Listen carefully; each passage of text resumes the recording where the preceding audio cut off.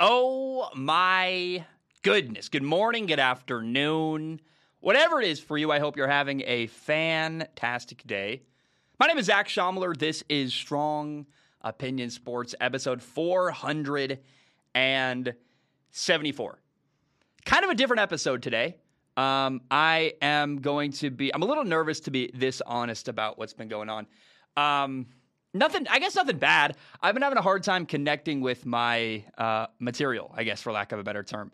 I ended up accidentally taking a couple days off. I been busy with other projects, hanging out with friends, working on my taxes, just like trying to doing other stuff. A couple days went by, and I'm like, wow, I haven't done an episode in So usually, let me back up. I write every day about sports. I wake up, get a couple topics together, sit down, and kind of work through my thoughts. And I haven't written in 3 days, and that feels weird.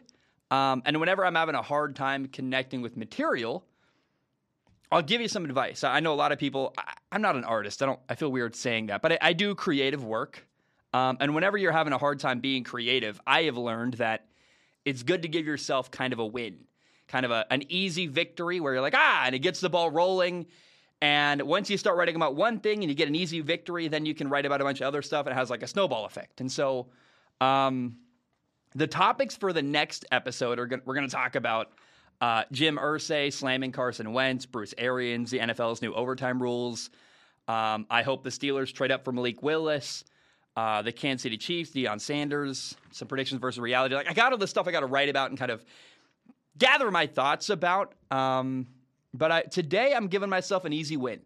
It's an episode that I think is meaningful, that I am excited about, that I think is going to get the ball rolling to a lot of other creative work.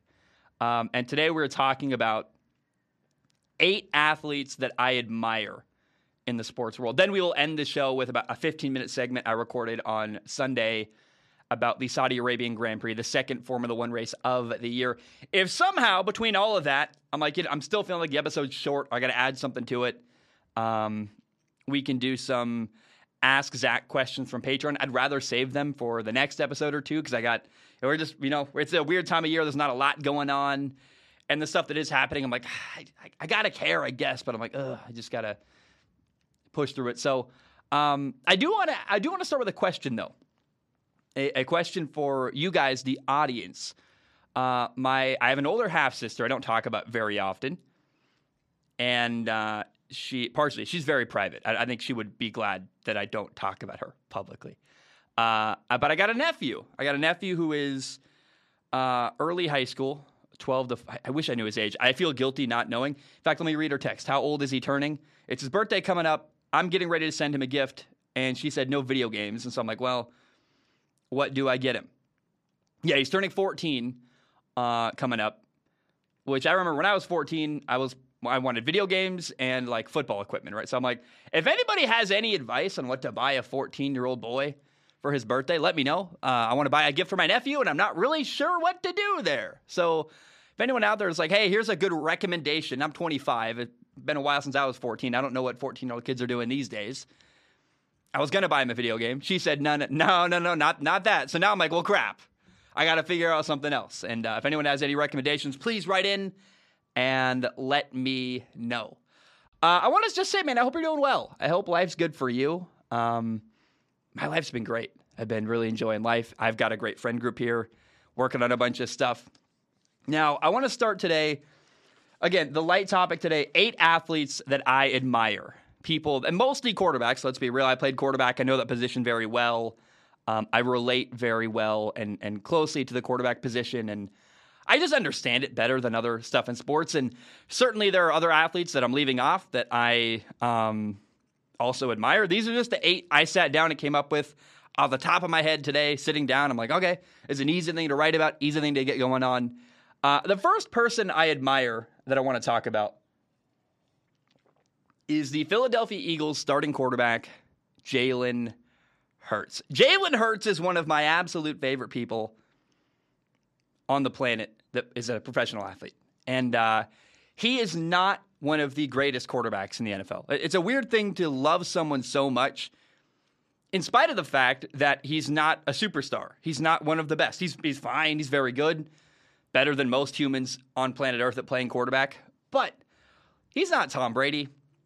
He's not Patrick Mahomes. He's not Justin Herbert. But I admire who he is as a person tremendously. His story begins at Alabama. He started as a freshman his first year at Alabama and led his team to a national championship and was doing awesome. And there came a point at Alabama where he lost his job against Georgia in the national title game.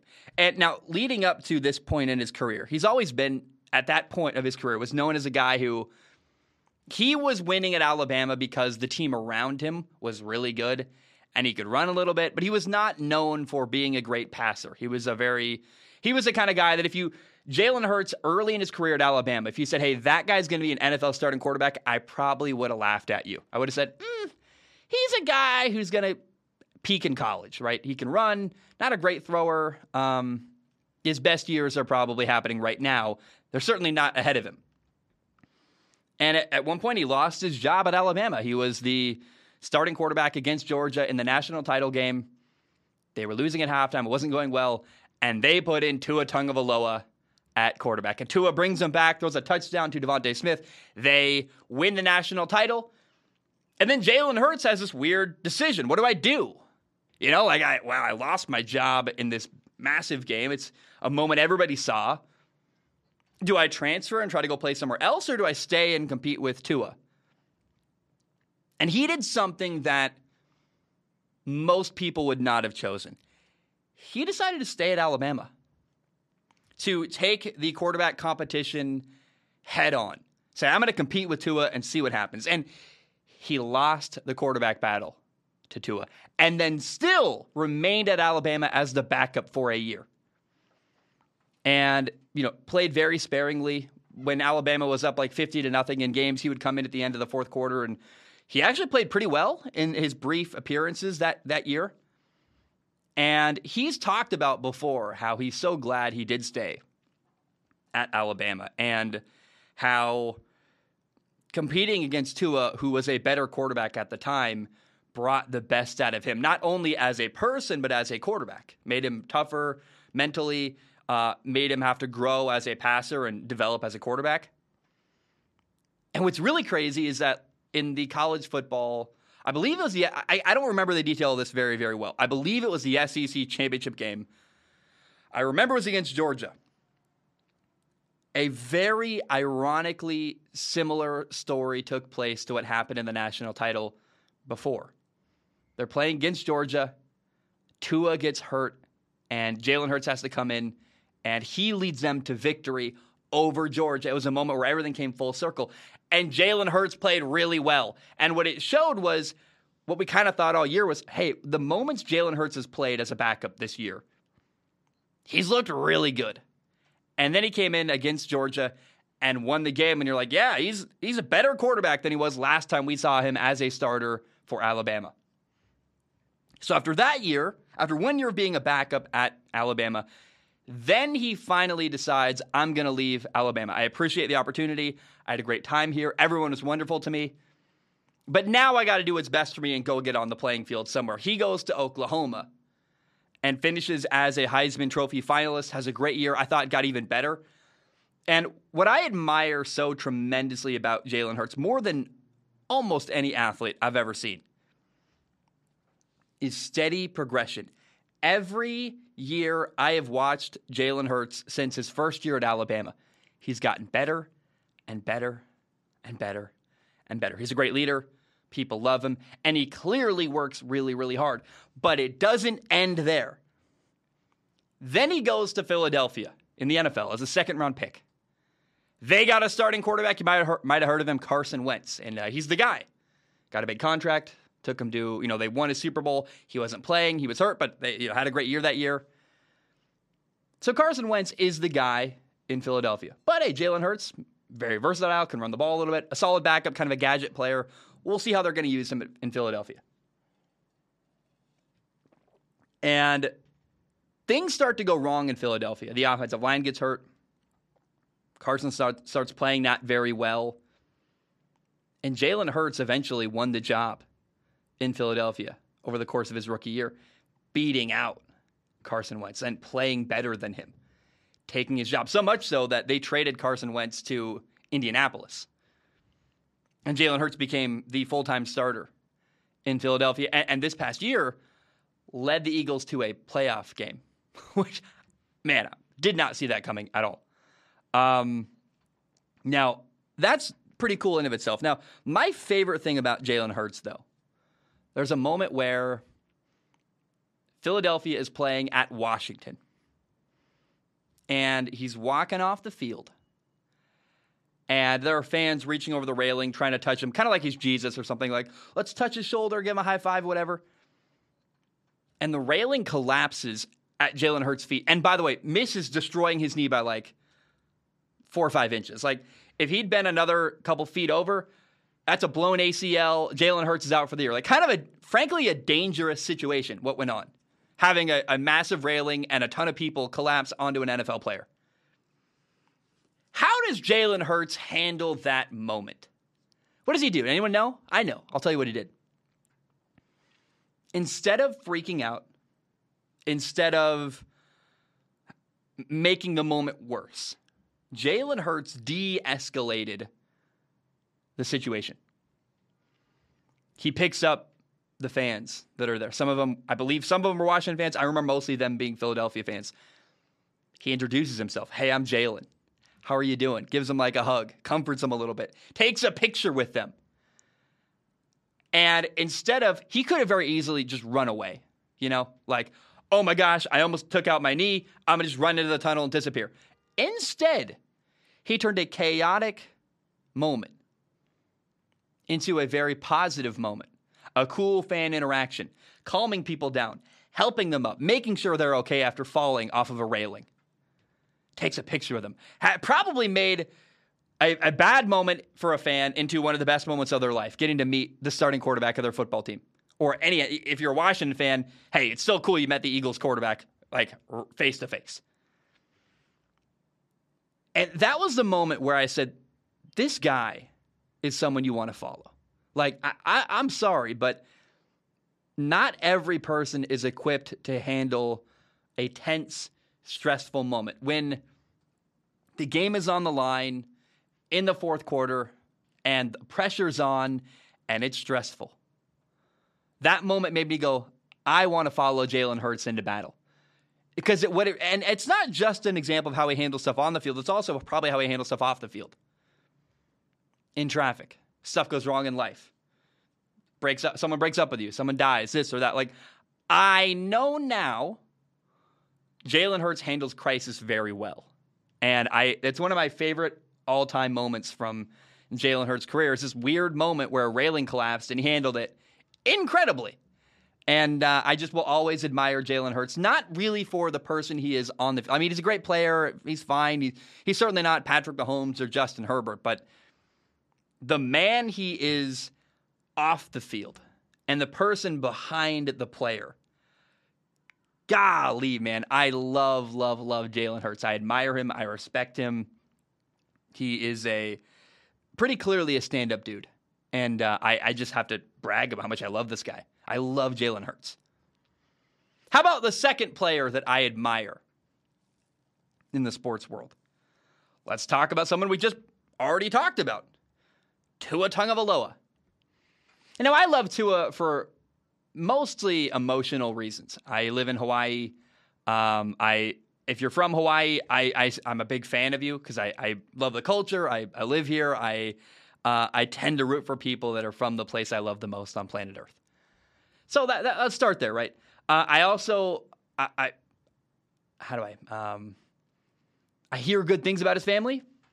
Say that. A lot of people, his family's beloved here, man. And they're great family values, and the dad is awesome. And I just find myself rooting for Tua as a person. He has struggled at times on the field early in his NFL career. I'm really excited for what they're building around him in Miami. They got Mike McDaniels as new head coach. He is building a great running game, and you got Jalen Waddle, Tyreek Hill. Like, they're giving him weapons, and they're removing any excuse for Tua to not succeed in the NFL, which I love that. But here is why I really, really, really admire Tua Tagovailoa. Maybe two reasons. He got hurt his senior year at Alabama. And it's a tough injury. He dislocated his hip and then COVID hits, and he had to figure out how to do like a pro day with Trent Dilfer, basically at like an indoor soccer stadium. Like, it was pretty wild. But the reason I look at Tua and just really admire who he is as a person is last year, his team did not make it clear they wanted him. As a quarterback, you have to believe in yourself more than anybody else. But I'll tell you what, when your team believes in you, it's a hell of a lot easier to believe in yourself.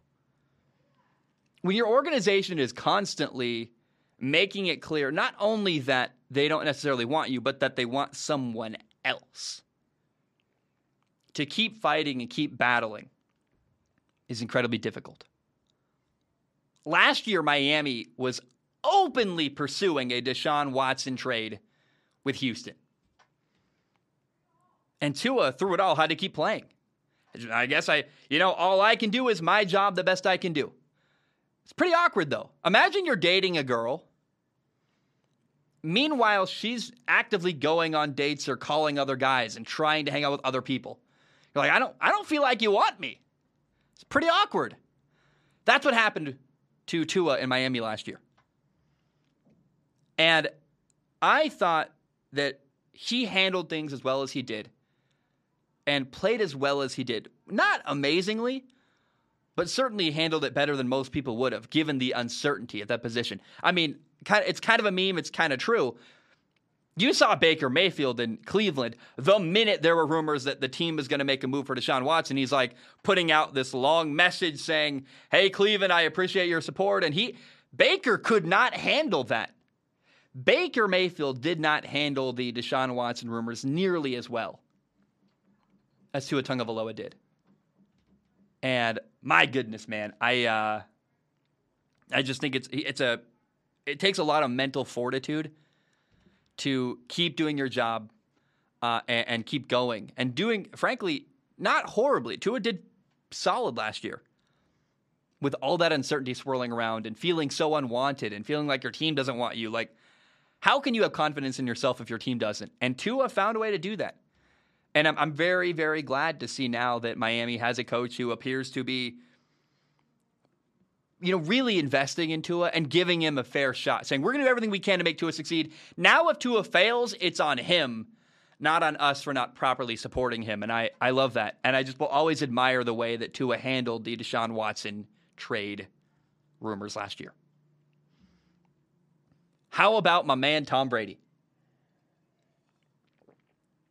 There are countless reasons why you could admire Tom Brady, right? He is a former 6th-round pick, a guy who went from being nobody to winning 8 Super Bowls and winning so much and being so dominant in the NFL that people now don't like him. And it's really insane to me. People, I think, forget where Tom Brady came from.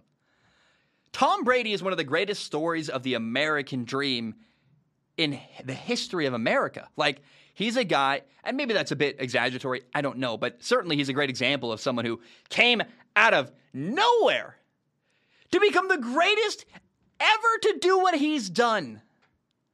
I don't understand how people hate him for that. I get it if you're a Jets fan or a Buffalo Bills fan and he dominated your team for years. Fair enough. But you have to at least respect it, where he came from. He wasn't a first overall pick. He wasn't a guy that was believed to be a franchise quarterback. He was someone that, frankly, wasn't really wanted by the NFL, who had to earn every opportunity he got. And time after time after time, when his number was called, he answered and rung the bell and did well. I love that. That's an incredible story. And I think for some reason, Tom Brady, it must be because he's won for so long, people forget where he came from and forget the story of Tom Brady. The early Tom Brady, the guy who came out of nowhere and became the greatest. And I think that's an incredible story all by itself.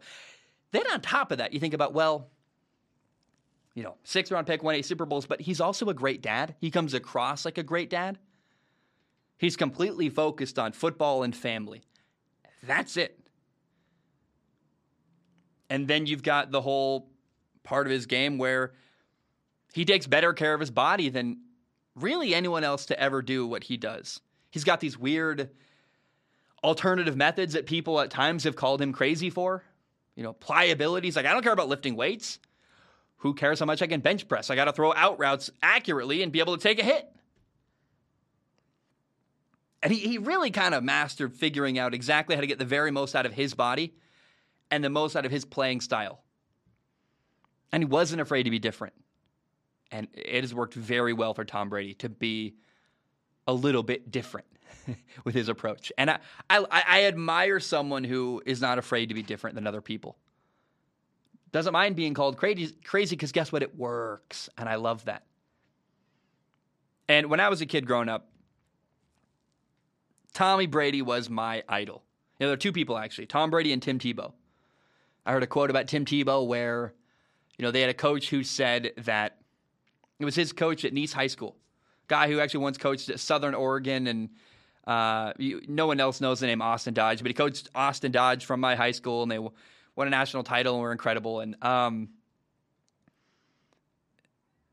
coach at Nice High School said about Tim Tebow, he's the kind of guy you want to pull the reins back on, not have to push ever.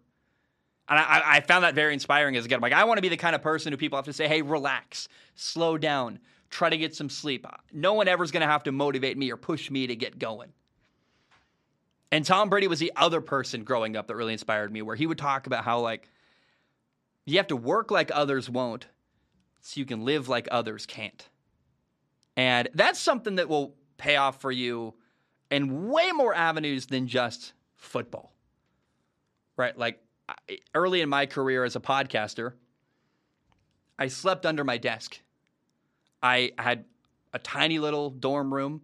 There was no room for a bed. I had a studio. So my mattress was up against the wall.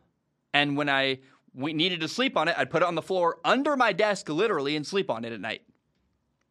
And that was the kind of moment I would tell myself, I'm doing what Tom Brady would do. I'm working like others won't to live like others can't. And now I live in Hawaii. I've got a dream job. I'm very happy. And that kind of stuff gets me going. I love that. So that is why I really, really admire Tom Brady, his story, where he came from, the dedication, his clear care for his children as a dad. I love that. I hope to be half the dad Tom Brady is someday. I'd love to have a family of my own, and I hope I can be a great dad as well. The next guy, let's go from one end of the spectrum, maybe in some ways, but maybe also not in others. Let's talk about Peyton Manning. Tom Brady was a 6th-round pick. I believe pick 199. Peyton Manning was the number 1 overall pick. Peyton Manning was the son of a great quarterback, Archie Manning, part of a great football family. The quarterback who went to Tennessee, who was the prodigal son in the football world. The best quarterback prospect since John Elway. That's how everyone viewed Peyton Manning. What Peyton Manning dealt with is something that I think people don't acknowledge very often. The burden of expectation.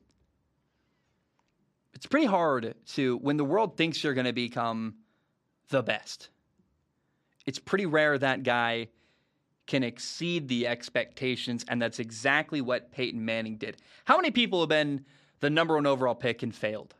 Or been viewed as this incredible quarterback prospect and it's not worked out? You see it at every level. High school, college, professional, everywhere. And it's not just in football. It's in basketball. It's in baseball. You see how many number 1 overall picks don't work out. How many number 1 picks, frankly, are Markelle Fultz, who didn't work in Philadelphia? Or the famous guy a person I've talked to, been on my show, Ryan Leaf, always compared to Peyton Manning. I think what you have to really appreciate Peyton Manning for is that he had all this crazy expectation around him. And then he did it. He did become one of the greatest quarterbacks of all time. The Sheriff, a legend, breaking records, winning Super Bowls, dominating the NFL. I always have admired Peyton Manning for that. How he handled that pressure and ran with it and took it and did well. I think no one ever gives him credit for that. Expectations can be really hard on someone. if you're not equipped to handle that. And he handled it very, very well. Another thing I really admire Peyton Manning for. Peyton Manning has been having ESPN beg him, actively begging him to be their Monday Night Football broadcaster. Here's what they don't tell you about doing Monday Night Football. You travel a ton. You're away from your family. You're on the road. Peyton doesn't want that lifestyle. He wants to sit in his basement and do Monday Night Football. And he found a way to make it happen. You got that Peyton and Eli broadcast, the alternative broadcast for Monday Night Football. And he said, look, I'm doing it my way with my brother. Sorry, ESPN, if you want me, you got to give me everything I want. And he demanded that, and he got it. I love that. I think it's very possible someday when Peyton Manning's kids move out, we could see a world where eventually he is the guy on the road traveling like a Kirk Herbstreit or like a... But if you ever want to read about Kirk Herbstreit's schedule, it's insane the amount of traveling and running around this guy does. Peyton doesn't want that. He knows he's got leverage, and he tailored his broadcasting experience exactly the way he wanted it to be.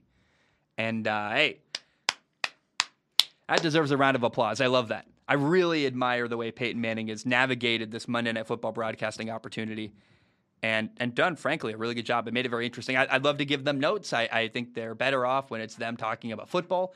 They don't need guests on. They don't need golfers and basketball players talking about football. I don't need if Peyton Manning wants to interview people, that should be something else. But, man, I really admire that Peyton Manning does it his way, clearly the way he wants to, and it's some good stuff. How about the next guy that I really admire? Gardner Minshew. Gardner Minshew was a guy who played at East Carolina University. Wasn't really wanted, had to transfer out. Gardner Minshew got offered the third-string quarterback job at Alabama. He would have been the backup behind Tua Tagovailoa and Jalen Hurts. Basically, there to learn for a year, then become a coach at Alabama. That was exactly what Gardner Minshew's career path was leading him. He was going to be a coach, a quarterback who had a decent career but never really made it. And then out of left field, Mike Leach, the head coach at Washington State, gets the phone and goes, hey, Gardner, you want to play? You want to lead the nation in passing? Screw being a backup. Screw being a coach. Come play quarterback for me. And I was at Washington State the 1 year Gardner Minshew was there. I learned a lot from Gardner.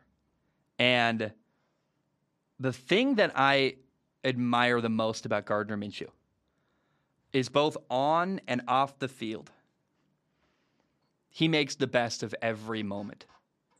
You know, when it's time to party, he's going to party harder than anybody. And when it's time to work, he's going to work way harder than you. He gets after it. And when you say a quarterback parties, that sounds cringy and scary, but what I mean is that he enjoys his moments. Like, he really enjoys his life. He's the kind of guy you want to be friends with, the kind of guy you want to follow into battle. And I've never, ever talked about quarterbacks and said partying is a good thing, right?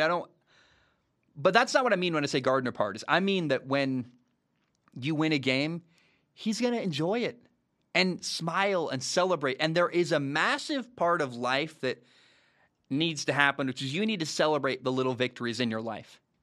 And when you go from the quarterback at East Carolina University to thinking maybe you're going to be a backup at Alabama, become a coach, and then lead the nation in passing at Washington State, when that's your journey, you're smiling through it. You're enjoying it.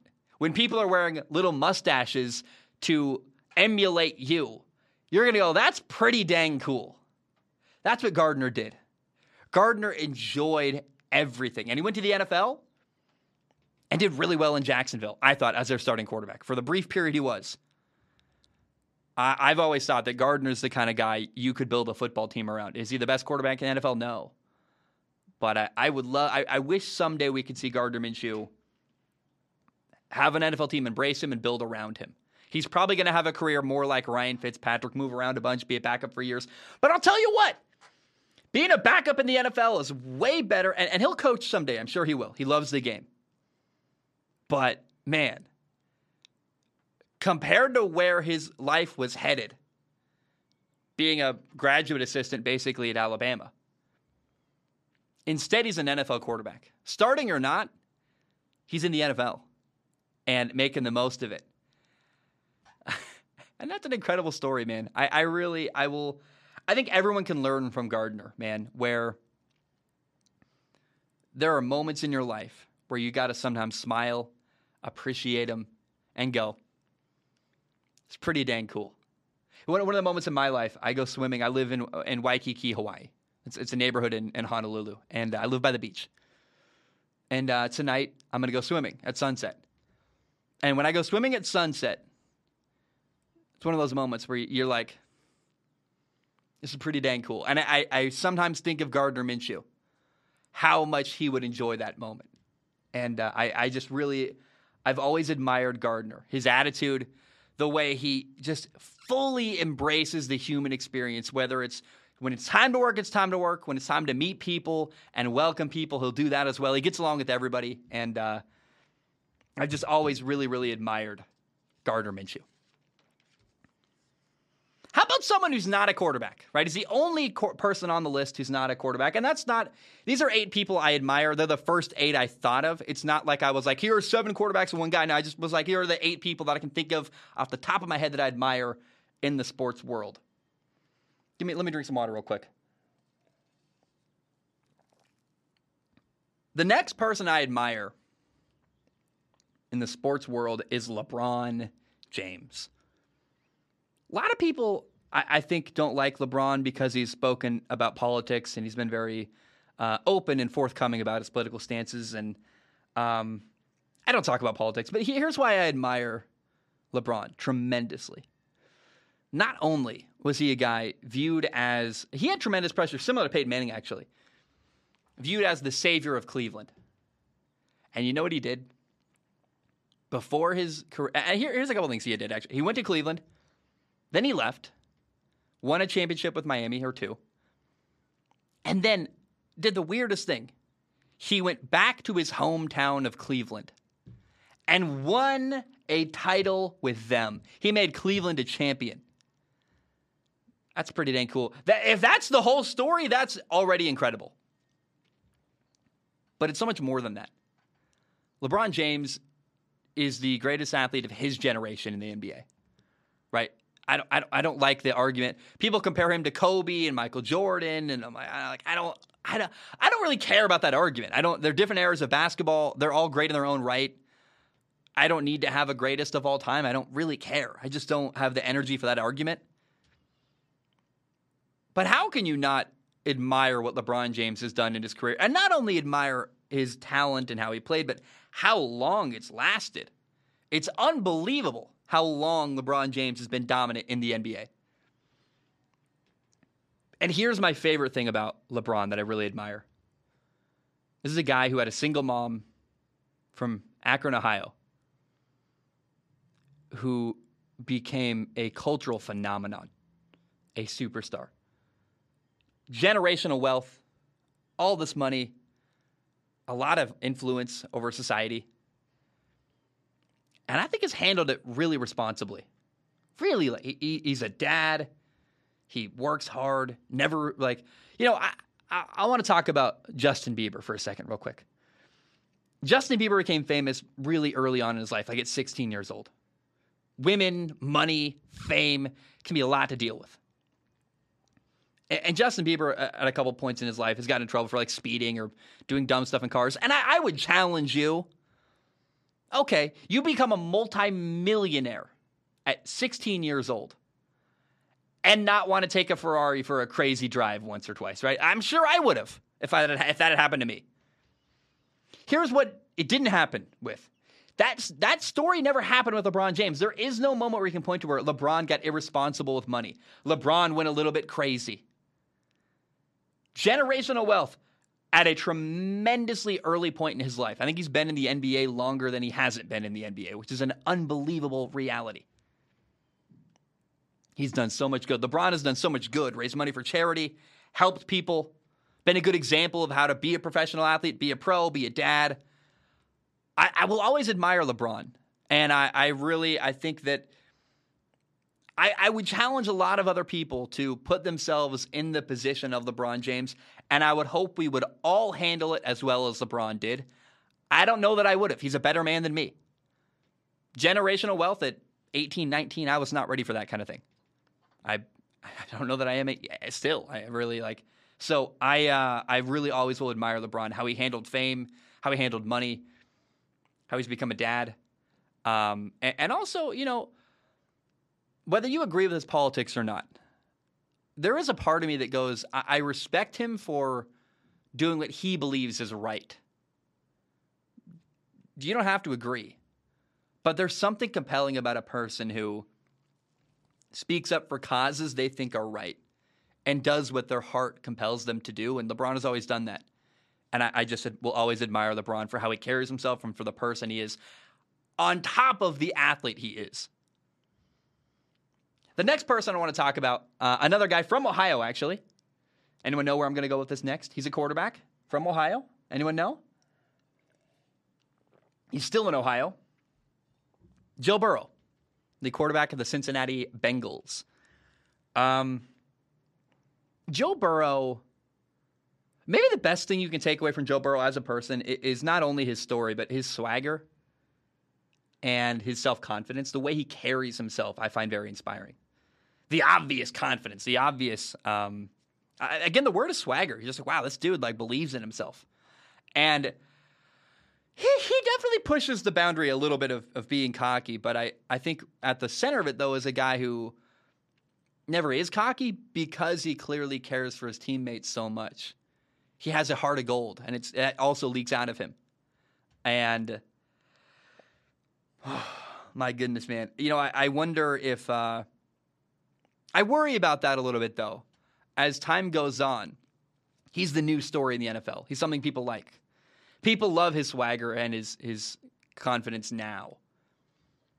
When he gets to be 37, around the age Aaron Rodgers is in the NFL, are people going to be tired of him? Is that new darling face in the NFL going to mature into someone that people are tired of seeing be confident and talk the way he does and smoke cigars? I don't know. I hope not. But I want to say now, let's not forget how much we appreciate that side of him now. And when he's probably still that same guy in 10 years from now, let's not be angry at him for it. Here's what I love. Here's Joe Burrow's story.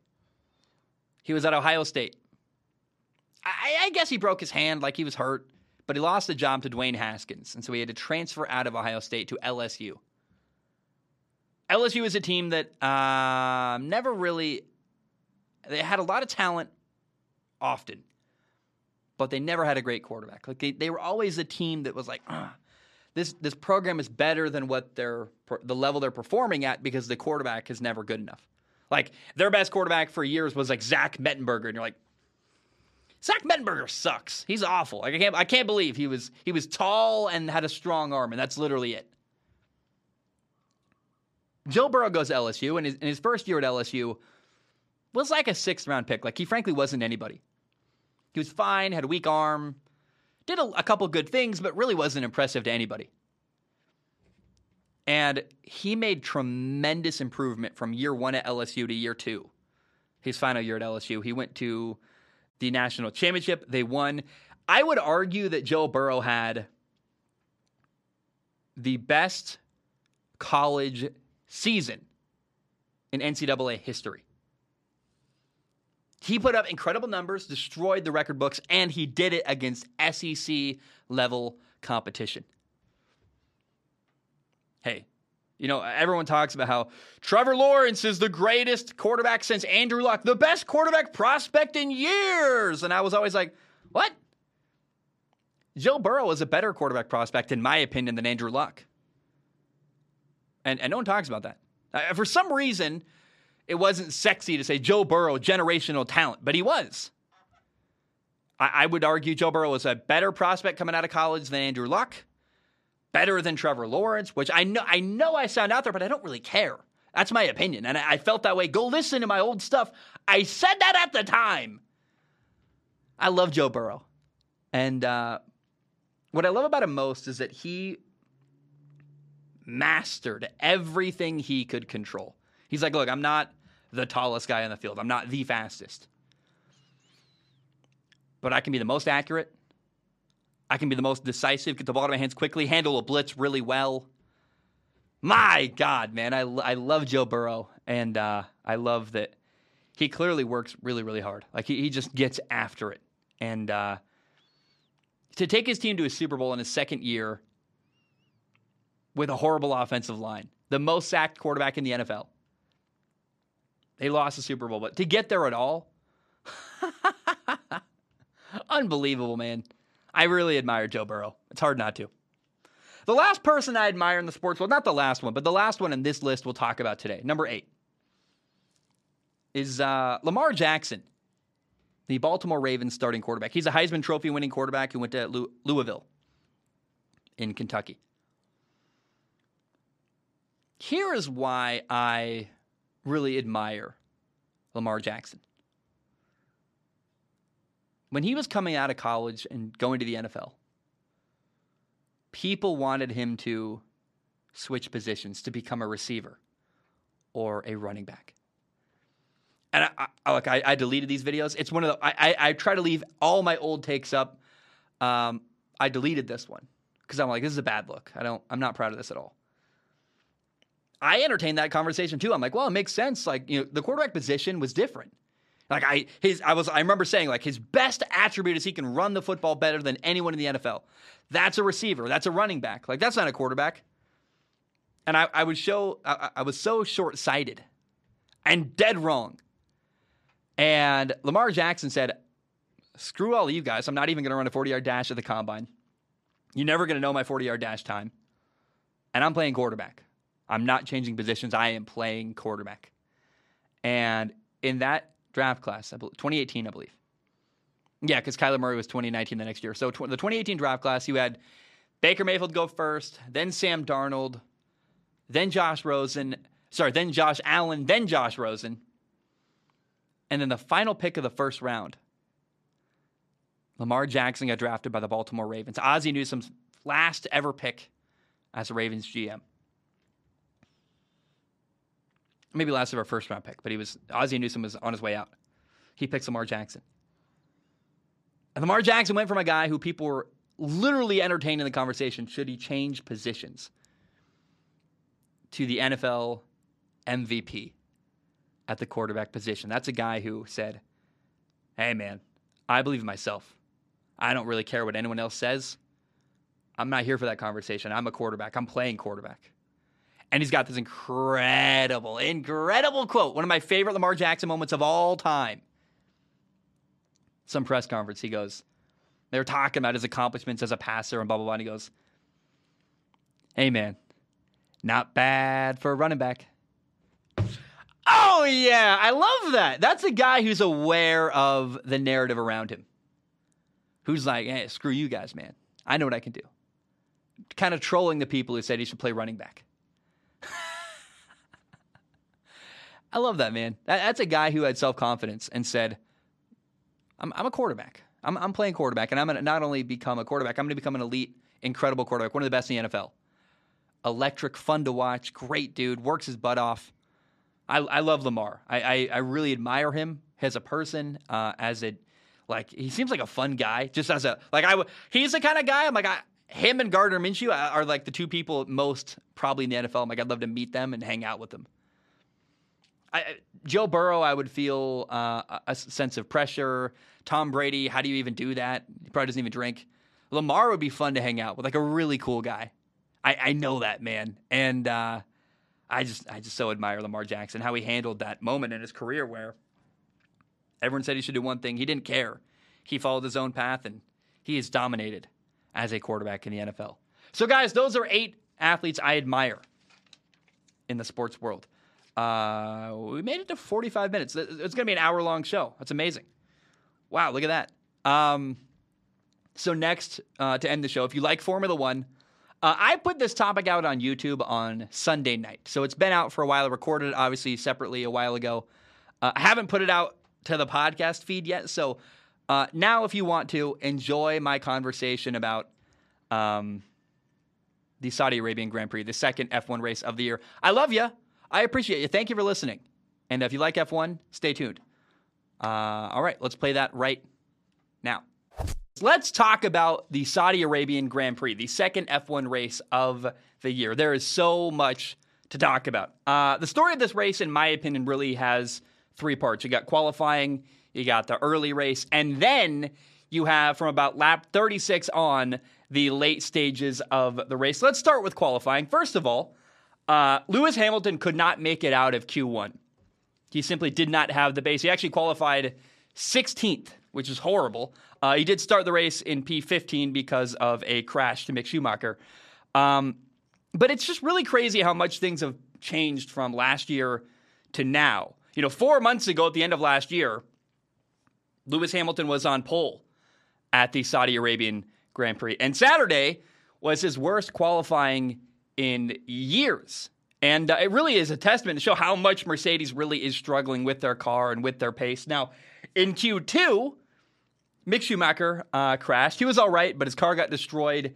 He did not race at all on Sunday. Kind of a big blow to Haas because, they've been building momentum and they got some points again this weekend. And they only had one of their cars running because their second driver and their second car was just annihilated by the crash. I kind of wonder, I don't know if this is an off-color joke or not, but I wonder, did Mick Schumacher get hit harder by the wall or Chris Rock get hit harder by Will Smith? Anyone see that video, Will Smith? Oh, my goodness. Anyway, also, there's one kind of feel-good story from qualifying. Sergio Perez was amazing during qualifying. Now, let me be clear. I'm glad Mick Schumacher is okay. I really want to see Haas keep going and hopefully have two competitive cars in the coming races. Now, Sergio Perez got his first ever pole position. This was his 215th race in Formula One, and it's been a long time coming. And it's kind of a nice reminder. Last year we learned, oh my gosh, this is what Sergio Perez can look like in a really good top car in F1. And he's a guy we always thought that about. We always kind of wondered, Sergio Perez has been on a bad team for a long time. What would happen if you put a guy with clearly the talent he has in a top car? We learned last year, and then finally, on Saturday, he got his first ever pole in F1. Now, the race itself, in the early part of the race on Sunday, the most fun thing was the two Alpine drivers going head-to-head, Esteban Ocon and Fernando Alonso. They were battling back and forth for sixth place, following each other really closely. It was Esteban Ocon gave some kind of quote talking about how it felt like go-karts, right? Because they're so much more able to follow each other this year than they have been in previous years. And Alpine let them race, which I love. It hurt the team a little bit. It did slow them down. It allowed Valtteri Bottas with the Alfa Romeo to kind of challenge them a little bit. But on the flip side, they dominated the screen and put on a show for their advertisers. So, look, was it a stunt? Maybe. I don't really know. It certainly was great to see them on TV for like half of the race. But it was also a really fun battle. And that's what I live for in F1, is watching these guys race wheel to wheel and battling back and forth for positioning. And I do want to add, I could see it being hard to be teammates with Fernando Alonso. He's always driven like a bit of a bully, where, and it was interesting. We saw Esteban Ocon kind of challenge Fernando Alonso and make a late move in front of him, and then later Fernando Alonso kind of squeezed Esteban Ocon, and it'll be interesting to see how their relationship progresses throughout the year. Like, it's fine to be aggressive on the track. I would be curious to know if that aggression from Fernando Alonso will carry off the track as well. And even if their relationship is good now, and I think Esteban Ocon talks openly about how like he's learned a lot from Fernando Alonso, their teammates, and I think he looks up to him and respects him. But how long will that carry on? Like, by the end of the year, is their relationship going to be in a different place where it goes from competitive teammates that want to beat each other to, could animosity grow at any point this year and kind of bubble up? I don't know, but I'm really interested to see and kind of follow along how that relationship plays out as the year goes on. Now, look, honestly, this was a great moment for Alpine. Again, dominating the screen. It was really fun to watch. They were 6th and 7th, which meant that they were behind only the big three teams, Red Bull, Ferrari, and Mercedes. And like I said, it was a fun show. I loved the battle. Now, another storyline from early on in this race was that Mercedes' pace is just not at all where it needs to be. There was a moment where Kevin Magnussen in a Haas passed Lewis Hamilton for P6 in this race, and it was just a great example of how different things are this year compared to last year. And watching a Haas pass a Mercedes car was mind-boggling. I'm like, I never thought I'd see that in my lifetime. And it wasn't like the Mercedes was having a power issue or it had a flat spot or anything like. No. Kevin Magnussen's car was just faster than Lewis Hamilton's in that moment, and I did not see that coming at all. I thought Haas would be better this year, maybe a little bit, but I did not see, wow. Mercedes is way slower than they have been in previous years, and Haas is faster than they've been in a long, long time. Now, the final big storyline from early on in this race has to do with Sergio Perez. Sergio Perez got an incredibly unlucky break. I felt really bad for the guy. Checo was in P1. Charles Leclerc was behind him. And Ferrari, to their credit, pulled a really great bluff where they showed they were about to box. Their team went out to change the tires for Charles Leclerc. And the reality is Ferrari gave Charles Leclerc orders to do the opposite of whatever Sergio Perez did. So Sergio Perez goes into box to block the undercut. Charles Leclerc stays out. Sergio Perez does do a pit stop, puts on new tires. And unfortunately, on the very next lap, almost immediately actually, Nicholas Latifi crashed his Williams. And this really, really screwed Sergio Perez because the margins are razor thin in Formula One. And Checo took a normal length pit stop. And then immediately everyone else behind him was handed a cheaper pit stop under caution. And so, with a safety car. So this took Checo from P1 all the way back to putting him in P4. And it was just painfully unlucky timing. I would have liked to see how the race would have played out if he'd found a way to stay in P1 and not been screwed over by that timing. But that's F1. That happens sometimes, and there's nothing you can do about it.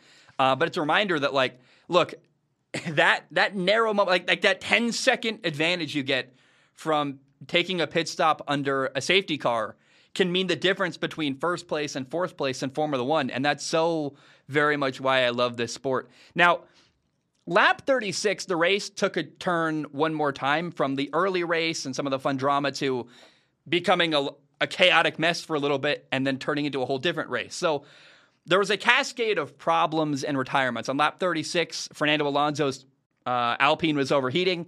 He was in 7th at the time, so he had to retire from the race. That's a big deal. Lap 37, Daniel Ricciardo just suddenly lost power and stalled out right in front of the pit entry. It actually blocked Lewis Hamilton from being able to go take a pit stop, which he was in P6 at the time, and he had to wait a while to get a tire change, and that pushed him back down the grid a little bit more. And then at lap 38, Valtteri Bottas had to retire. So after this weird kind of frenzy of moments and retirements, what was left was this incredible battle during the final 8 to 10 laps of the race between Max Verstappen and Charles Leclerc, the Red Bull versus the Ferrari. And we got 8 laps of back and forth, wheel-to-wheel driving. It was an incredible battle. Max made an early move that didn't stick. He made his move early in the lap, and he passed Charles Leclerc. Then Charles Leclerc passed him right back. And then eventually on lap 47 out of 50, Max learned from the past, was more patient, waited till later in the lap, and at the very right moment, he decided to finally pass Charles Leclerc for first place. And so Max held on. He won the race. And I got to say that so far between race 1 and 2, we've had this incredible battle with Charles Leclerc and Max Verstappen. And, Leclerc won race 1, Max won number 2. And I hope it stays neck and neck all year long. The battle between the Red Bull, the top driver at Red Bull and the top driver at Ferrari is so fun. And the potential for what this battle could become as the year goes on, if they stay neck and neck all year long, this could be another wild ending in Formula One, similar to what we had last year with Lewis Hamilton and Max Verstappen. Maybe not as controversial, hopefully, as we had last year, but truly, feels like we got a neck and neck battle that is very even right now. And I'm excited to see where it goes. And I want to give a shout out to the new F1 regulations. Changes were made that allow cars to have an easier time following each other and fighting back and staying behind each other for these long, extended battles. And it's some of the most enjoyable racing we've had in the entire time I've watched F1. These long back and forth fights, wheel to wheel between Max Verstappen and Charles Leclerc, or Esteban Ocon and Fernando Alonso. And I just am really, really happy where Formula One is right now. The regulations are great.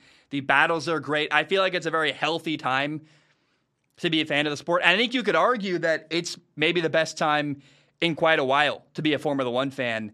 And I am very, very happy with what's going on. Now, here are the final results from Saudi Arabia. In first place, you got Max Verstappen.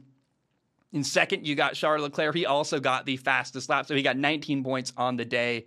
Third was Carlos Sainz. That is 2 podiums for Ferrari in back-to-back races. Fourth, you got Sergio Perez for Red Bull. P5 was George Russell for Mercedes. P6, Esteban Ocon for Ocon or Ocon. I feel like I say that horribly. I apologize. I know it's probably wrong for Alpine. P7, Lando Norris for McLaren. If you're mad at me about Esteban Ocon pronunciation, you're in the wrong place. I'm just going to say that all year. Although feel free to correct me and I'll try my best, I guess. P7, we got Lando Norris for McLaren. P8, Pierre Gasly. P9, Kevin Magnussen for Haas. And then all the way back at P10, getting only 1 point on the day, you had Lewis Hamilton. A weird, humbling start to the year so far for Lewis Hamilton. He's just happy to be around and hanging around the top at all in Formula One. Here are the constructor standings right now. You got Ferrari in first place with 78 points. Behind them, Mercedes in second with 38 points. Red Bull's in third right now with 37 points. The top 2 teams right now in Formula One are Red Bull and Ferrari. Red Bull had problems finishing the race during the first race of the year in Bahrain, but I don't know, man. I see a world where something's going to happen at Ferrari along this incredibly long season where it's going to be very quick that at some point they're going to be closer and more neck and neck. But the 2 top teams right now in Formula One are very clearly Ferrari and Red Bull. Then you got Alpine in fourth place with 16 points. Haas is in fifth place with 12 points. Alfa Romeo in fifth. Alfa Romeo is in sixth place with 9 points, and then Alpha Tauri is in seventh with 8 points, and then McLaren has points on the board. They got 6 points. They are in eighth. Aston Martin and Williams have no points on the year so far. And for Williams, Nicholas Latifi had a horrible, horrible weekend. A crash in qualifying, then a crash again on Sunday during the race. And I'm really curious if Williams can do anything to be relevant at all the entire year. I have no interest in them. Alex Albon seems like not a great driver. Latifi has no pace and keeps crashing. I'm like, I think right now the far and away least interesting team in Formula One right now is Williams. Now, we got to talk about Otmar Szafnauer. He left Aston Martin. He was their team principal last year. And he left with something happened behind the scenes. We don't really know. Was he fired? Did he leave? It sounded like kind of a mutual disagreement. He walked away and became the team principal at Alpine. And so far, Otmar Szafnauer has won the breakup with Aston Martin to this point. 2 races in, Aston Martin has no points, and they look lost. Now, they should get Sebastian Vettel, their top driver, back for Australia. But Alpine, in contrast, is fourth in F1 behind only the big 3 teams, Red Bull, Ferrari, and Mercedes. And I just want to say good for Otmar Szafnauer. Like, awesome for him. Clearly, there was some kind of disagreement behind the scenes with Aston Martin. He left, and he seems to be doing much better on his new team. And I'm really enjoying watching Alpine, what they're doing with Ocon and Fernando Alonso. And I think this battle, kind of this moment right now for fourth between, can McLaren make a push? I think so. They're getting better. It was unfortunate Daniel Ricciardo had to retire early during lap 37. But you got McLaren, Haas, and Alpine all battling for fourth right now in Formula One. I guess Alpha Tauri's in the mix somewhere too. And then Alfa Romeo's strong too. Like, the midfield right now is the most interesting it's been in quite a while because you have so many players that feel capable of getting fourth in Formula One. And so shout out to the midfield. It's been really fun. And the regulations, the battle at the top between Charles Leclerc and Max Verstappen, the midfield, everything right now, I am loving it in Formula One. And we are it is shaping up to be maybe Just another, maybe I don't want to make this grandiose statement, but I'm like really excited about where the year is going. And I feel like the sense of it's already been 2 races. It's been incredible so far. A lot of that is thanks to the regulations and the changes made there. It's interesting that Mercedes is down, and I bet some fans are celebrating that Mercedes is not the dominant force they once were. I'm actually kind of like, I'd like to see Mercedes get even better and kind of throw their hat in the ring as well. I can't say enough how excited I am for the rest of the year in Formula One. It's shaping up to be an incredible season, and 2 races in, oh man, I am so happy. Guys, that's all I have. Thank you so very much for tuning in. I love you. I appreciate you. Have a great day. And bam, we are done.